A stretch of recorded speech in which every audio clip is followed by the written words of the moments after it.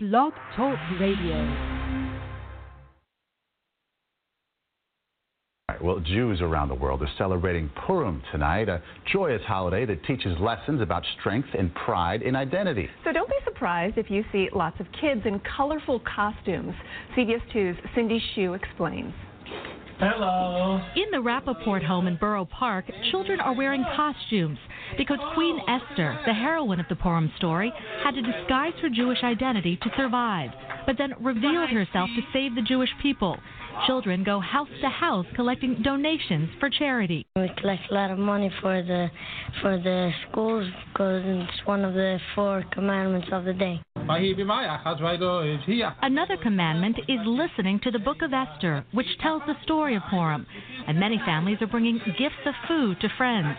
When it comes to traditional dishes eaten on Purim, such as stuffed cabbage or kreplach, which are dumplings filled with meat or potato, part of the food has special significance. The good part is hidden and wrapped up.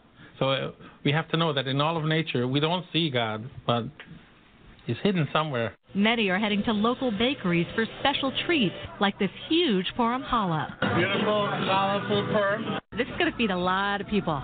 It is. We're having, I think, 50 people coming over. And you'll find lots of Hamantaschen, a 3-cornered treat filled with everything from raspberry to rosemary chocolate. Which is your favorite? Mine? I can eat 100 apricot Hamantaschen in one sitting. Strauss Bakery only carries Hamantaschen for the holiday and made nearly 100,000 pounds of the special treat. Another commandment is to eat, drink, and be merry. So happy Purim. In Borough Park, Brooklyn, Cindy Hsu, CBS 2 News. And while Purim ends at sundown, for many families, the celebration will continue through tomorrow. Excellent excuse to eat some good cookies, right? Gio Gonzalez has landed his left arm in the Bronx. How does this fit into a Yankees rotation that could really use some healthy pitching? Is Gio the shot in the arm the Bombers are looking for? All this and more on today's episode of Pinstripe Talk. And I'm most definitely from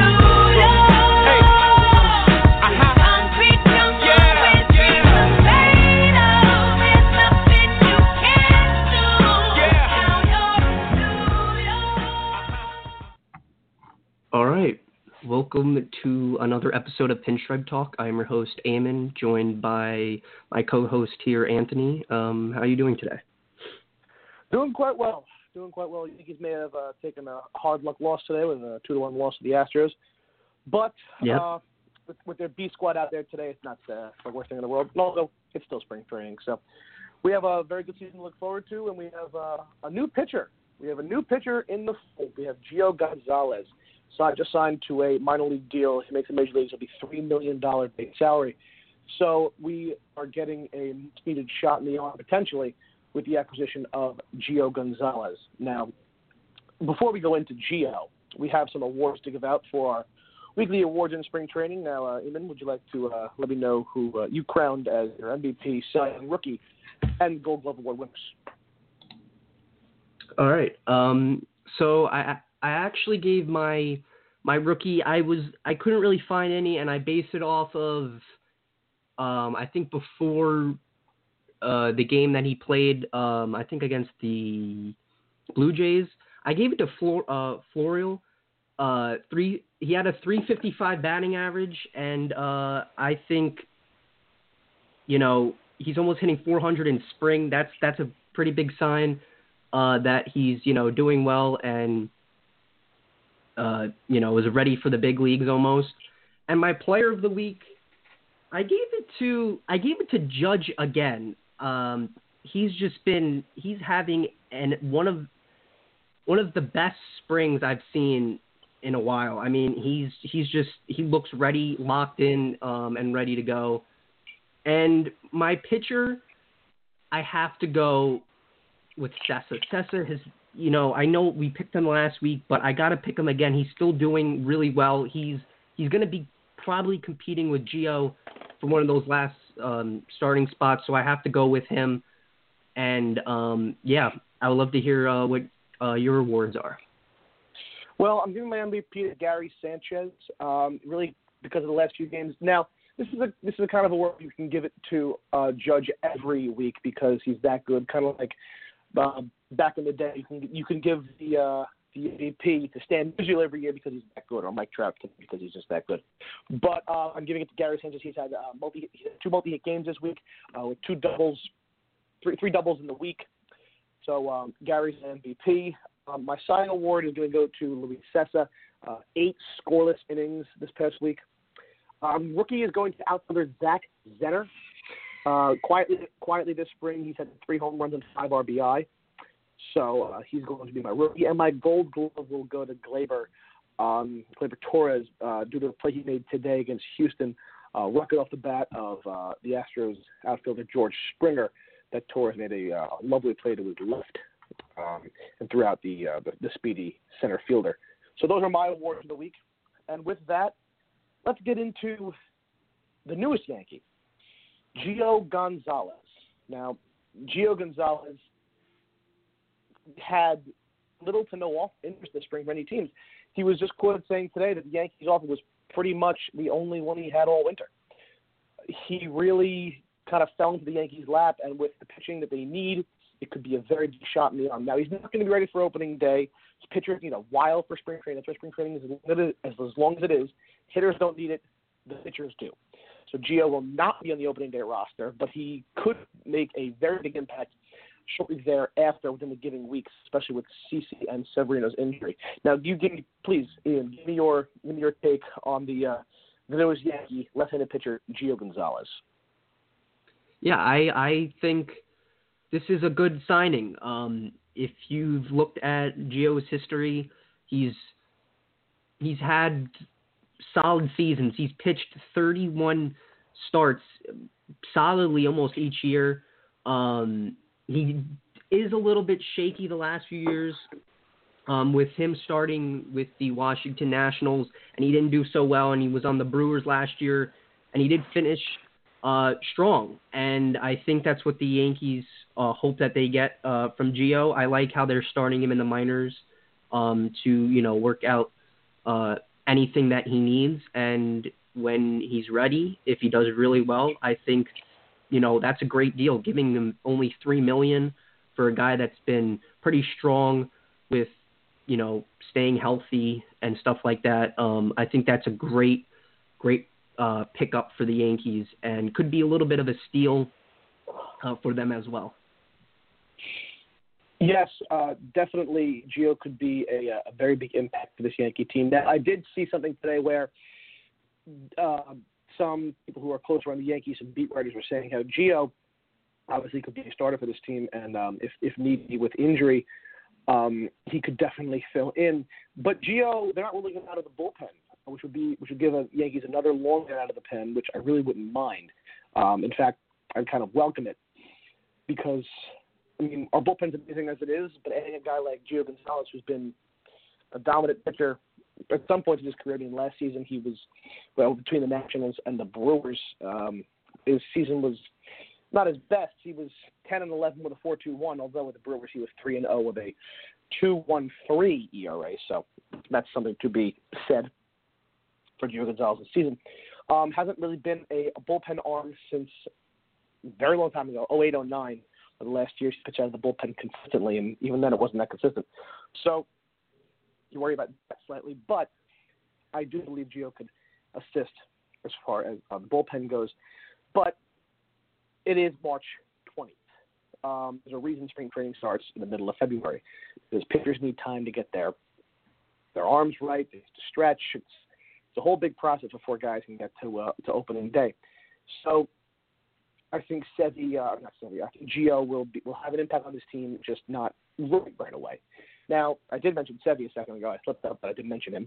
So let's talk about Sevy for half a second. I have some people around me, some smart baseball people around me, thinking that Severino could be injured more than the Yankees are giving off, and they made a reactionary signing and signing Gio Gonzalez. I don't think that's the case. Severino pitched. He didn't pitch. He threw 25 throws today from 60 feet and said he felt pretty good. Which is a very welcome sign. He felt no issue, so that's a very good thing to see from the Yankees and their ace. So Sevy is on the mend, and CeCe is going to be out for about 2 weeks, recovering from his heart issue. He's through a sim game yesterday and the day before that. So those two guys are on the mend. But if Sevy needs a little more time, if CC gets hurt, or if God forbid Pax or Hap or Tanaka end up a little banged up, you have Gio there to start. So I think Gio will be on this team, whether it be as a bullpen arm or a rotating piece. He will be on this team in some capacity. And he has an opt-out date on April 20th. If he's not on the big league club, you could see him opt out if he's not up because if they don't need him. But I think they'll have Gio Gonzalez on this team for the long haul. Yeah, I think he's definitely going to have to come into play. I mean, I would think they would use him. A bullpen option wouldn't be bad, but as you said, he hasn't been in the bullpen for many, many years. So I would definitely think he would be a guy. I don't know how long into the season, but I think whoever's injured, hopefully not, but I think he'll definitely take that spot and, make it his for then, until some of those people come back. But, I think the Gio signing is it looked like a steal for the Yankees. Looking at what their team is already, it's already good, and adding a guy like that for the contract that he got, that he, agreed to, I think that is just something that the Yankees really have to, pat themselves on their back and say, we kind of got a little bit of a steal. But I think also Gio wanted to just be on a team, because spring training is almost over. I'm pretty sure he wants to, be in the regular season, play on a team, and hopefully win a championship. It's definitely weighing on his mind that he wanted to be on a good team, and when the Yankees came calling, he knew a good team when he saw it. He's not going to look a gift horse in the mouth just because of a minor league contract. And I could even see Gio being on this team in a greater capacity due to the fact that we just lost our 6'8" relief pitcher, Donald Betances. Donald Betances will begin the season on the injured list due to arm trouble. Let's hope it's anything serious. But he was topping out at about 92 miles an hour this spring, and if anyone who watched Donald Betances throw knows he tops out at 100. So there's definitely some cause for concern there. The bullpen is full of closers, so it's not like we have anything to worry about there with Chapman, Ottavino, Green, and Britton, as well as guys like Holder, Canely, and Tarpley. So you could see Gio fit into that role. There are several roles you could see Gio slotting into. And this also gives some inspiration, I suppose, to guys like Herman and Sessa, who might not want to lose their jobs, who think that they deserve to be on this team and they want to go out and prove themselves. And they see the Yankees, Gio Gonzalez waiting in the wings. They're going to try to pitch better. If they don't pitch well, then here comes Gio. And for $3 million, a minor league contract, it's kind of like Tulowitzki in the sense where you can't pass up the deal. It's a no-lose. You can't lose a situation like this. Obviously, Tulowitzki was signing at league minimum for one season. It's a beautiful thing to see that as far as the Yankees are concerned. So I really believe Gio will help this team in some capacity at some point, probably around mid to late April. So it will be a welcome sight to see Gio and the Pinstripes hopefully helping out the big club. Yeah, I would love to see him come hopefully up before Severino comes back, just so we could see how he is. Obviously, we want Severino back. He's going to be out till May, which was a little bit longer than I thought. I didn't think this shoulder injury was that big of a deal, but I guess it is. I'm glad he's taking time with it because we don't want it to happen again. But yeah, Gio Gonzalez is definitely going to be a guy that is going to make some of the younger rookie pitchers a little worried, and it will be exciting to see. But that will be it for the Gio Gonzalez segment, and we'll see you guys in a little bit. Hello, it's Tim from the Amazing Mets podcast, where every Thursday night we cover everything you need to know about the New York Mets. On this week's episode, at 7 o'clock to 7:45 p.m. Eastern Standard Time, we will be interviewing Mets prospect Blake Taylor. We will also be going over who the Mets should contract extend. Should we extend the National League Cy Young of 2018, Jacob deGrom? Should we extend young flamethrower Noah Syndergaard? Should we extend Brandon Nimmo or Michael Conforto? I guess you'll have to find out on the Amazing Mets podcast coming this Thursday at 7 o'clock at 7:45. Please call in and then we'll answer any questions you have. Thank you and hope to see you there on the Amazing Mets podcast. All right. Welcome back.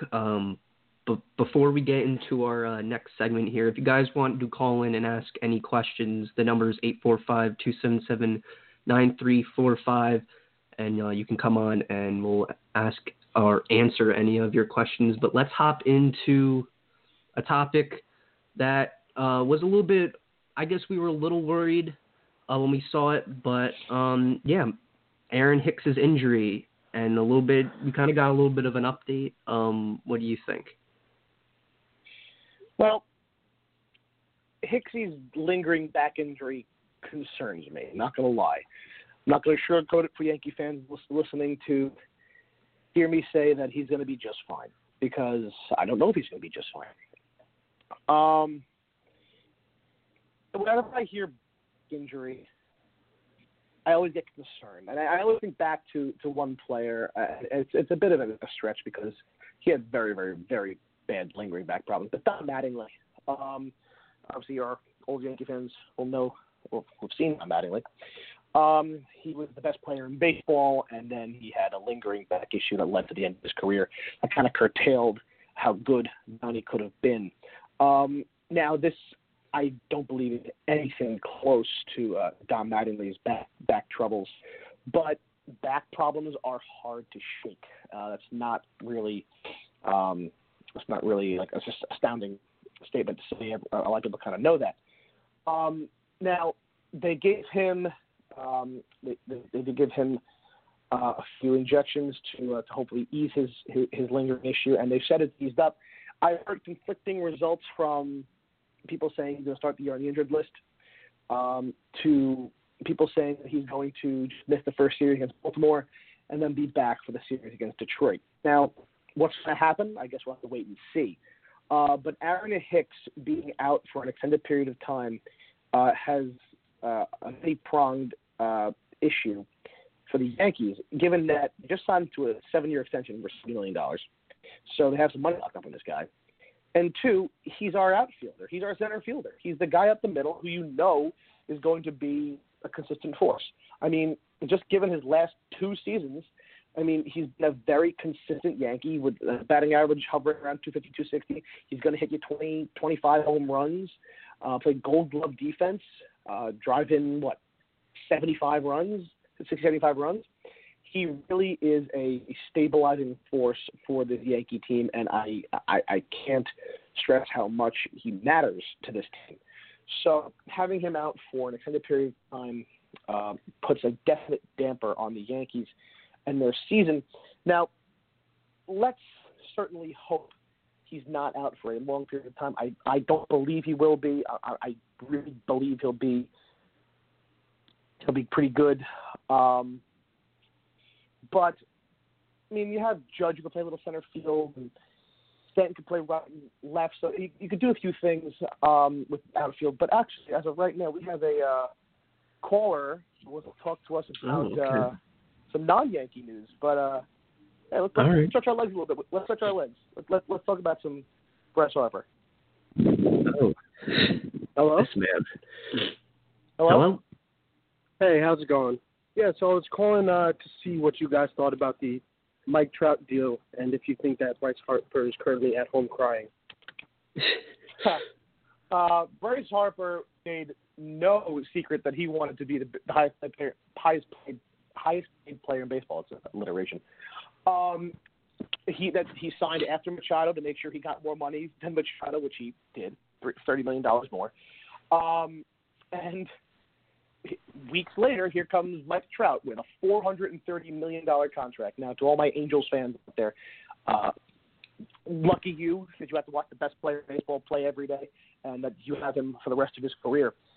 Do I think Bryce is at home crying? I think Bryce is at home upset. I'm not going to lie.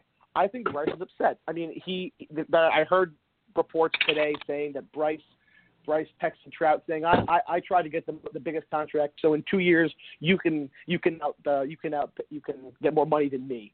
So Bryce is really being that altruistic and that oh, good on you, brother. I'm glad you got more money than me. If that's true, then hey, Bryce is a better man than I thought he was. But personally, I think he's a little upset because he made no secret that he wanted to be the highest paid player in baseball, and now he's not. So I do think he's a little upset. How do you think the team, or how do you think he's going to react to now being in Philly after that contract? You think he's going to be a little bit upset with the team itself? No, I don't think the team. I don't think he'll be upset with the team that the money they gave him. I mean, obviously he can't control what the Angels gave Trout. He got a huge contract. I don't think anybody would be upset with $330 million. But to go off of that, I think Bryce didn't want to be in Philadelphia. Bryce really made no bones about it that he kind of didn't want to be there. Him nor Manny. Mm-hmm. They just kind of, after it was all said and done, they just kind of went to the money. They both wanted to be at places like the Yankees, New York. They wanted to be the Yankees. They wanted to be with us. They really made no bones about the fact they wanted to be in these big markets, not in Philadelphia and not in San Diego, where Machado went. So I do think they're a little bit upset about that. But as far as the money Bryce got, no, I don't think he's upset at the money. I think he's happy with the money he got, and just a little ticked off that Trout so quickly made $100 million more than Harper. Yeah. Well, that's a really good analysis, and I appreciate you taking the time to talk to me. Anytime, yeah. And thank you for the questions. Call in whenever you please. All right, sounds good. Have a good day, guys. Yeah, thank you you too. Very much. All right. Some very good questions about Trout and Harper. And remember when they were being brought up as ball players, it was always Bryce Harper is the next coming of Mickey Mantle, and oh yeah, there's other very good ball players coming up named Mike Trout. They're both going to be very good players, but Bryce is going to be the next big superstar on the cover of magazines. And look what happened now. Look how it turned around. How Trout is becoming a modern day Mickey Mantle, and Bryce is becoming the enigma that had one great season, won the MVP, and has been up and down ever since. So it's interesting to see. But we must digress to our Aaron Hicks discussion. Now, please, tell me what you think about Aaron Hicks and what he means to the Yankees and how this injury is going to affect the team. I think this injury, it's a back injury. It is something to worry about because it can keep happening. I could definitely see if he doesn't take the time for it to heal and stuff, it could he could keep getting injured. With that extension, that also could be a little bit, we can get a little worried about that. This could open up a spot for maybe Clint Frazier, getting some time out there now that maybe Hicks is out. But I do think it will affect the team a little bit. I mean, you have a switch hitter in your lineup with a lineup that doesn't have a lot of lefties. It's all really right-handed heavy. And with that type of, guy that has he could hit with, both sides of the plate, I think that is going to take a little hit for the offense. I mean, we have from, top to bottom a great lineup, but with him out, I do think that will be a little bit of a problem. But we'll have to see. I would love to see what they could do. But yeah, I definitely think, this is not something to sleep on. We have to see how this goes, and hopefully Hicks can get out there and be healthy and play some great ball. Well, I can't wait to see him back healthy. Because I mean, last season it was obviously his best season in the big leagues. You just look at the year he had: 27 home runs, 70 on RBI, 240 batting average could be better, but to say he's instrumental to the success of this team is kind of an understatement. I really do believe quite heavily in Aaron Hicks. Yes, the outfield's flexible. Yes, you can call up Frazier. Yes, you can play Wade out there. You can put Stanton in left and play Guardian center. But yes, you could do all those things, but did not have Aaron Hicks, not have that switch hitter at the top of the lineup who can steal your base when he needs. He stole 11 bases last year. Can pull it out of the ballpark if need be. It's going to make a little bit of a mess as far as the Yankees go. So I really wish him the speediest of recoveries, if not just for the Yankees, because I mean the man. I want the man to be healthy for himself. So I do believe that this injury will not linger beyond the month of April. I don't even think he'll make. I think he'll be back within the month of April. All things going well for Aaron Hicks. Let's certainly hope that, because he adds something to this line they don't really have. A potential left-handed power bat. If Bird does not win the first base job, then Hicks and Gardner are really the only two guys who will be batting left-handed at any time, which is kind of scary considering the fact that we have, that would make 7 righties at a time. So he's not only valuable in his skills as a batter, the skills as a fielder, but also from what side of the plate he bats. Because you can't just fill a team full of righties and then you run to a guy like Corey Kluber and expect to play well. So he adds so much more than just being a very good hitting, very good fielding center fielder. He really is instrumental to the success of this team, and him being hurt is a big blow to us. When I first heard about the injury, I was not expecting this to be lasting this long. So it just shows to you how fickle an injury could be, even a little one, such as a back injury. Yeah, I think the Yankees are definitely playing it cautiously. Obviously, they definitely don't want him to have this again. I actually thought he was going to be, ready for opening day. But it looks like it might take a few weeks after opening day for him to come back. So yeah, I mean, they have to, trust him. Hopefully the injuries, nothing bad after, it heals up. Hopefully it's just a one and done thing. And, it doesn't affect him for the years to come, because that, that extension it's a long extension. And I don't want, I don't want him to get affected, I guess, since the Yankees did give him a 7-year deal, or 7-year extension. They don't really know what could happen in those 7 years after this injury. So I really hope, the Yankees could, figure out what's wrong with them. Obviously, it's a shoulder injury. I mean, a back injury. Hopefully they, know how to get this. I guess not quicker, but make it so that it doesn't happen again. Yeah, preventative measures so it doesn't become a lingering issue, because, like I said, back issues are a real problem. It derailed the career of potential Hall of Famer in Don Mattingly and made him a Hall of Famer. So it can really curtail an injury. It can really curtail a season or potentially a career. So these are definitely things to be taken quite seriously.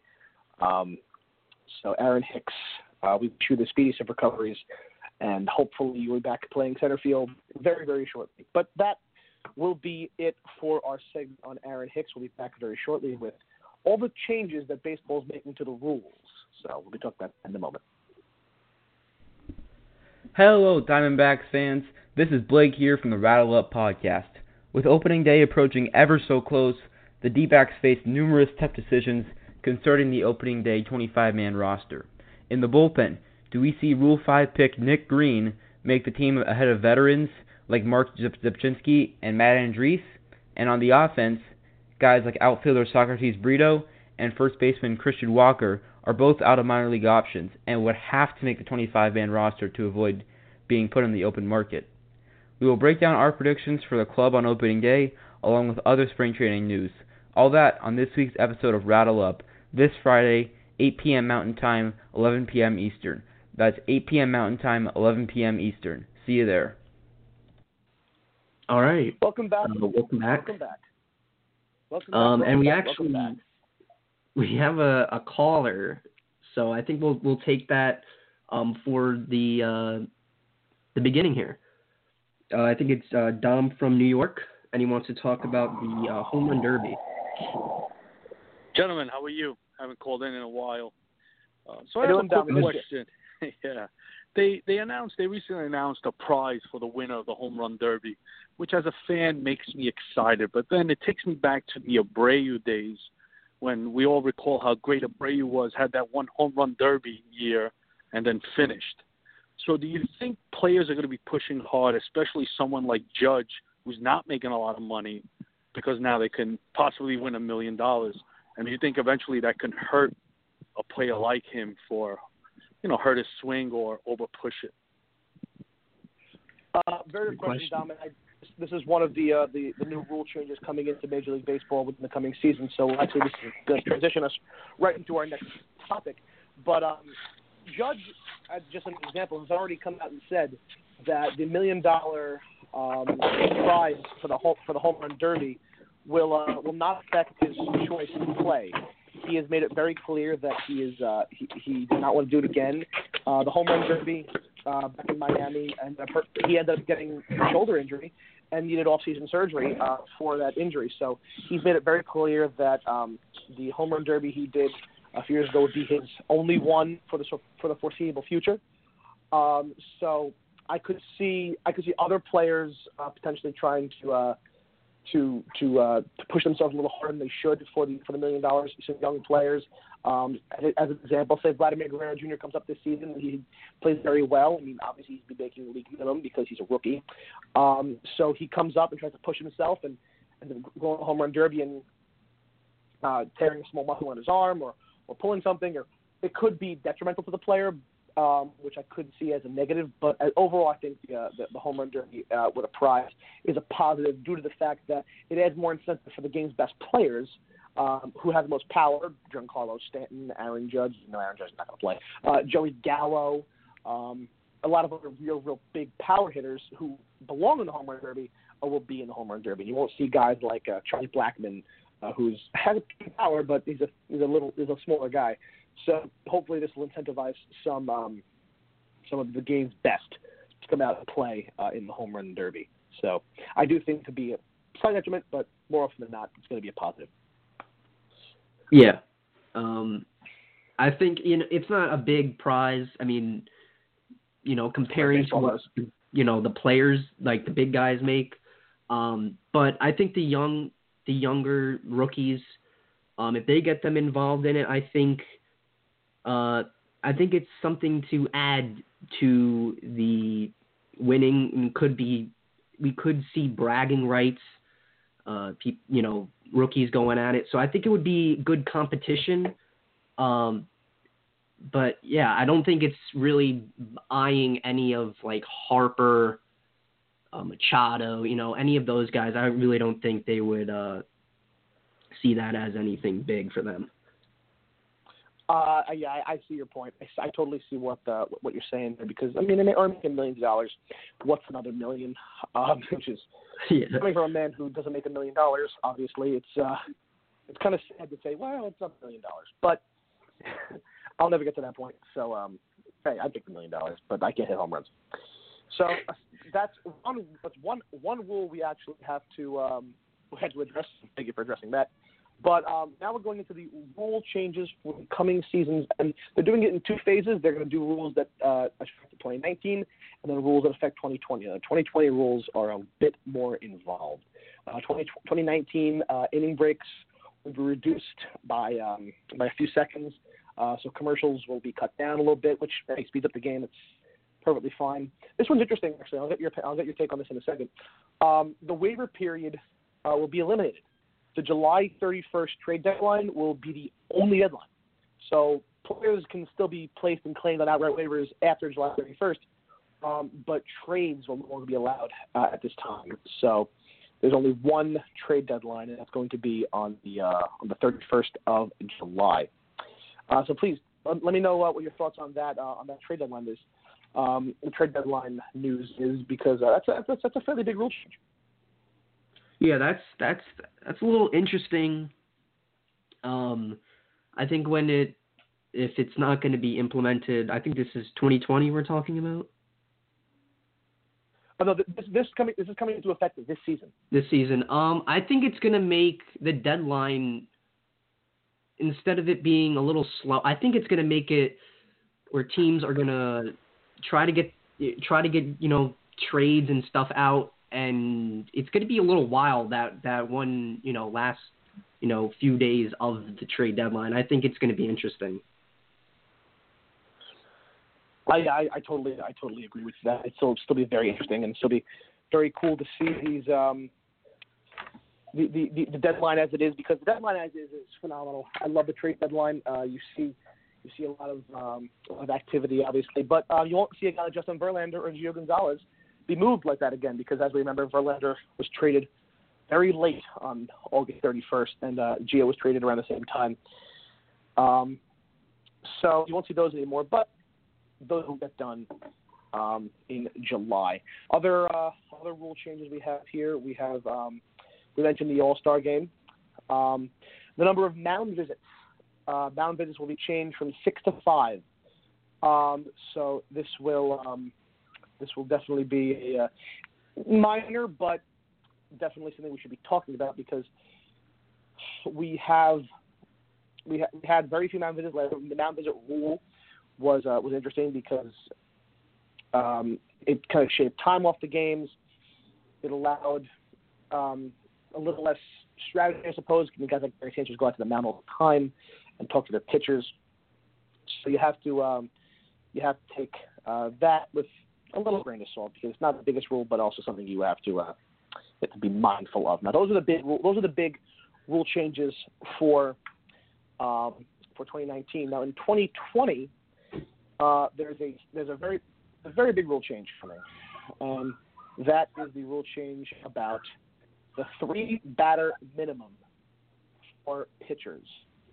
There's another big rule change as well with roster sizes, but the 3-batter minimum for pitchers is the one we should probably talk about in length right now. This is the exact rule. I'm going to read it verbatim right here. Rule 5.10G will be amended to require the starting pitchers and the relief pitchers must pitch to either a minimum of 3 batters or to end of half inning, with exceptions for incapacitating injuries or illness. So they have to pitch for 3 batters or to end the inning. So if you bring a guy in with 2 outs to get 1 out in the inning, then he won't go take that 1 out, and that's fine.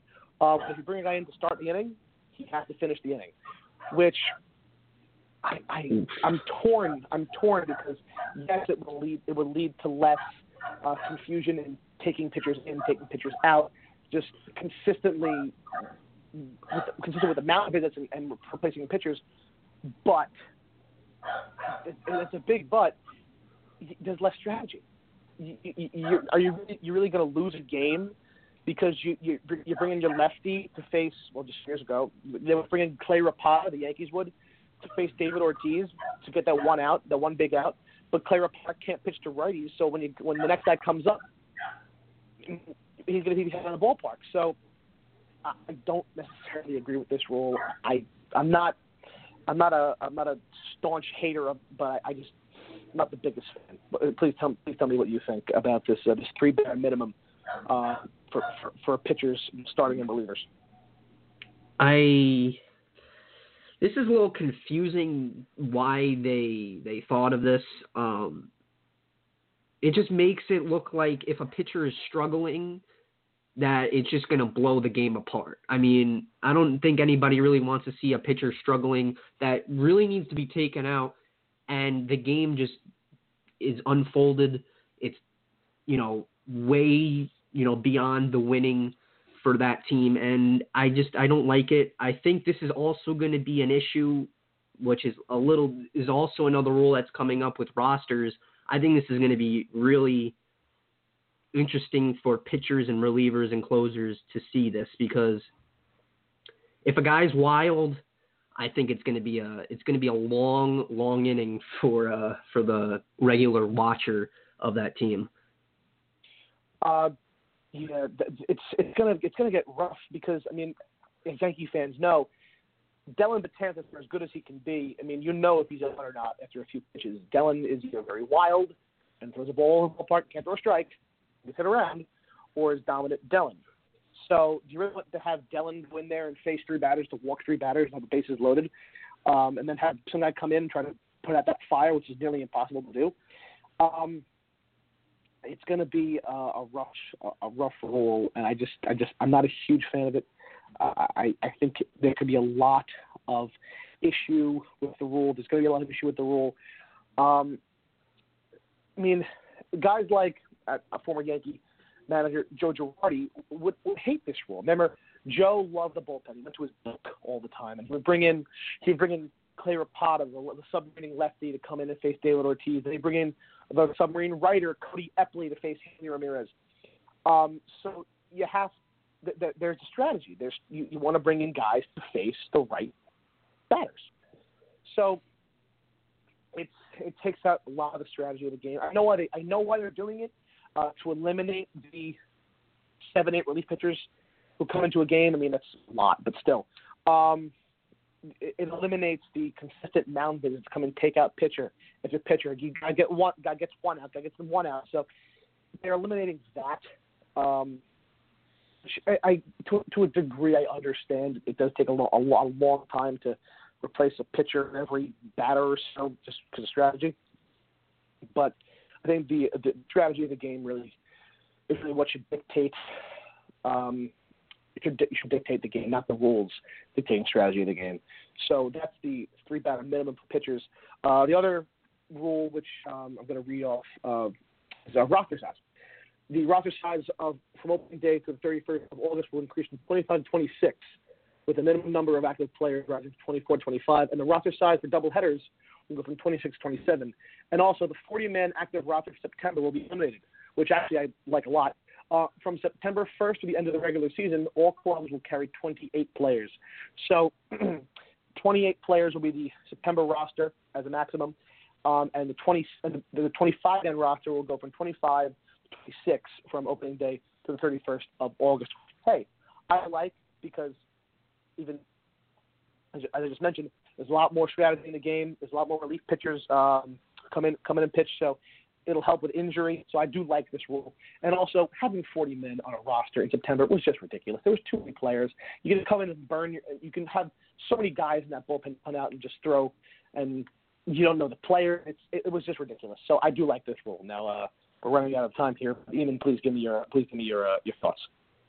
Yeah, I think adding the extra player to the roster for 26 it looks good. It gives options for other players to join, and I think the 40-man reduction in September wasn't really necessary. I think it's good.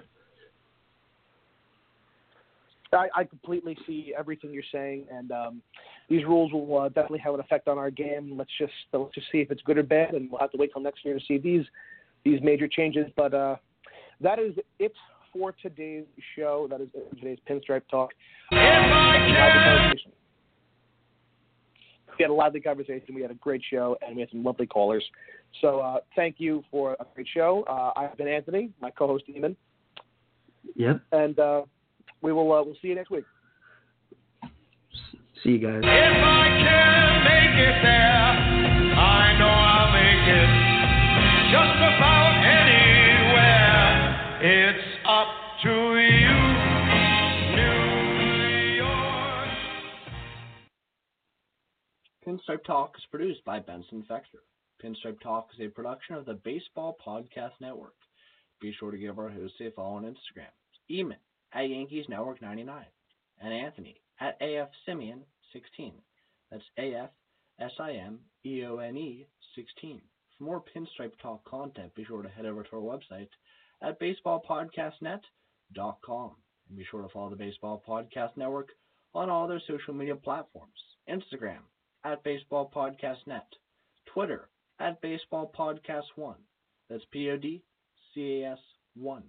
YouTube at Baseball Podcast Network, and SoundCloud at Baseball Podcast Network. Thank you for tuning in to Pinstripe Talk. We'll see you next time.